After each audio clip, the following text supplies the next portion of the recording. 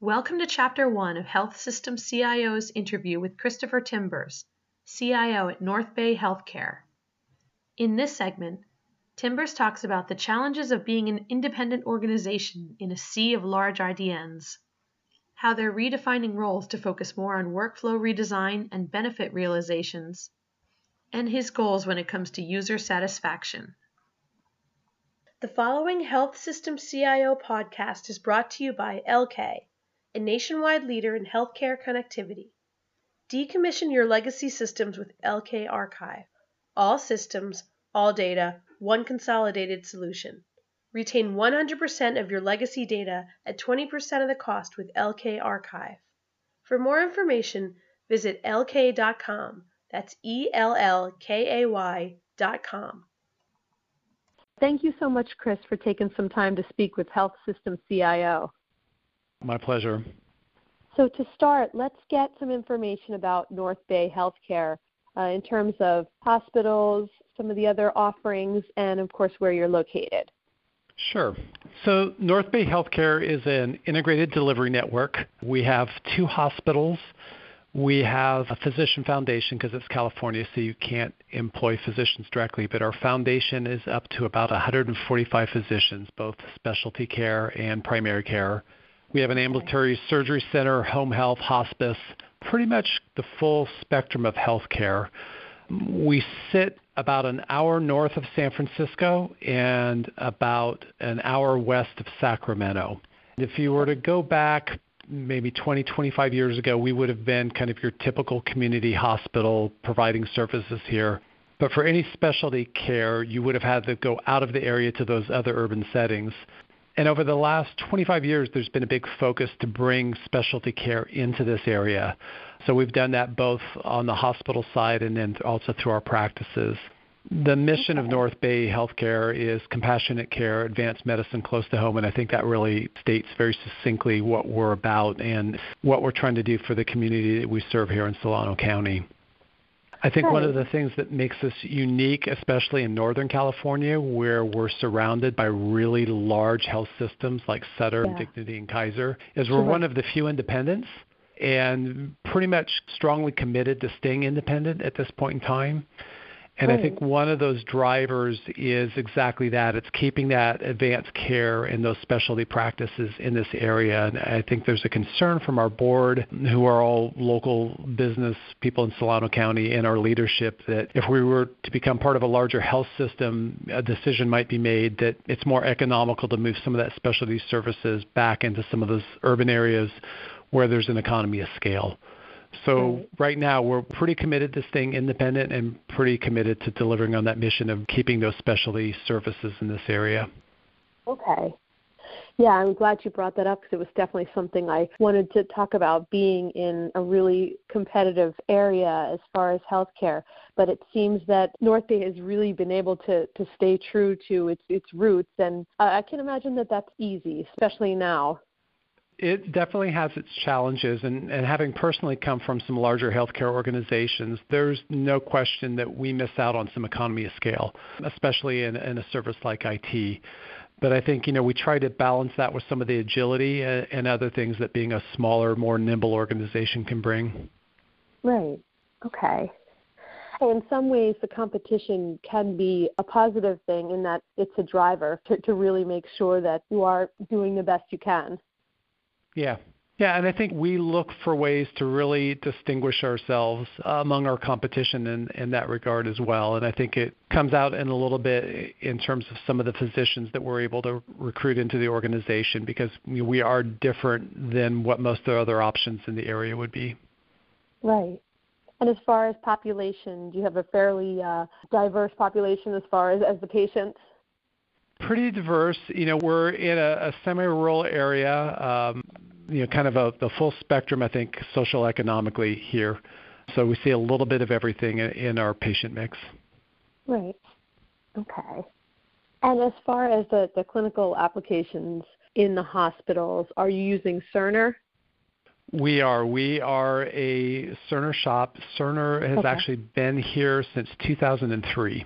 So we're using it in pretty much all clinical areas. I think the only exception is we're using the old Keen system for billing still at this point in time. So most of our effort on the electronic health record has been to kind of round out specialty practices. In the last couple of years, we've implemented their oncology module, the maternal and child health module. Probably our biggest challenge is because we have such a mature implementation of Cerner that we haven't always kept up with latest best practices. So a lot of our effort recently has been to go back to Cerner and say, okay, our implementation is 15 years old. What are some of the things that we've learned since that point in time, and what are some of the things that we can do better? So there's been a lot of effort to update our implementation to some of the current best practices. I think in the ambulatory space in particular, we've been very successful recently with rolling out their workflow M pages and dynamic documentation, and pretty much did a redesign in that space for how we're using Cerner for physician documentation and interaction. Rolled out M-Modal's Fluency Direct cloud voice recognition system at the same time, and that's been really successful. So that's been a big satisfier with a lot of our physicians and caregivers. Right. Yeah, and when you talked about, as far as in the hospitals, looking to update that implementation, obviously that's something where you don't want it to interfere too much with workflow, but how is that something that you think will be approached as far as the right way to do that? Actually, a lot of, I think, what we're learning is that in some cases we really do need to modify the workflow.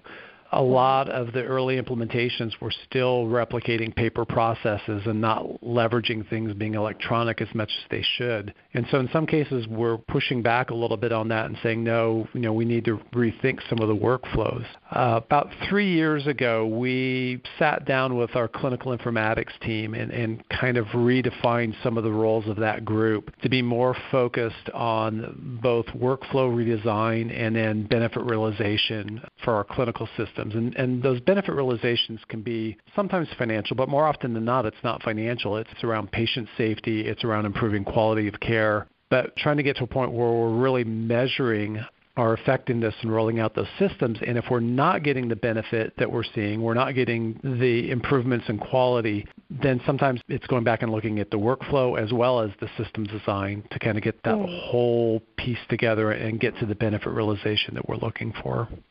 Okay. Now, as far as the improvements that have been made in the clinics as far as usage, are those some things that could possibly translate on the hospital side, or is it really specific to practices? There are some things, and certainly some of the foundational level changes that we've made in Cerner around some of the hierarchies and event set hierarchies and such have carried over into the inpatient side. I think the workflows are very different. So that the one consideration is if you're talking about a physician in their office seeing a patient, it's a very different workflow than, say, a hospitalist in a med-surg unit. So we will be going into the hospital and looking at doing the same kind of work next. We're going to start with nursing and then move on to the physician component on the inpatient side. So that's what's up for us next year, among other things. Oh, yeah, I imagine. Okay. One topic I'd like to touch on is end-user experience. I would imagine that in a competitive area, you really want to make sure physicians are able to access data when they need it. So can you talk about your strategy there and what you're doing to be able to detect issues before they become a problem and act on them? No, that's very timely and I think a very important focus for us. We have kind of an unofficial motto in IT here, and that's make NorthBay an easy place to practice medicine. Everybody's going to have system issues. Everyone's going to have problems. But what we try to do is make sure that we're communicating well and that we're very responsive. And I think if you were to talk to our providers, they would tell you that our Cerner implementation is what it is. Some like it, some don't.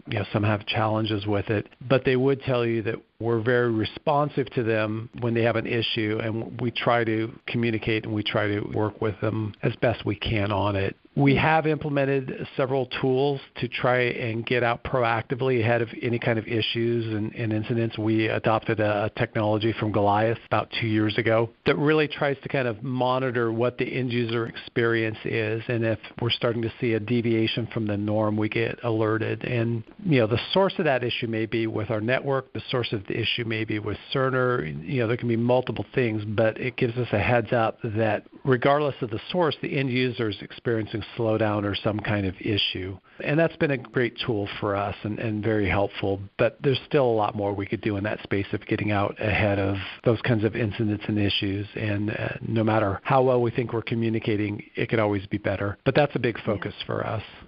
Yeah, and there really are multiple components when it comes to end user experience, and preventing those issues is just one of them. I like to tell the story. My brother-in-law is a cardiologist for a large IDN in the Midwest. They wanted to make modifications to their implementation of Epic. And, they made a change request, went through their local IT, went up to their corporate IT, got circulated through this organization that operates in multiple states. And then the answer came back, well, we can't do it because it won't work for this other cardiology group in another state. Right. And my brother-in-law was pretty sure that if they could have got on the phone directly with those cardiologists, they would have wanted the same thing. But that bureaucracy and that cumbersome communication channel made the whole process broke down, and also took them about 6 months to get the no back. And that's the kind of thing that we are pretty proud of at NorthBay that we think we're able to avoid, again, by being small and being responsive. Right. Thank you for listening to this podcast from healthsystemcio.com. To hear other podcasts, visit our website or subscribe to our account in iTunes at healthsystemcio.com/podcast.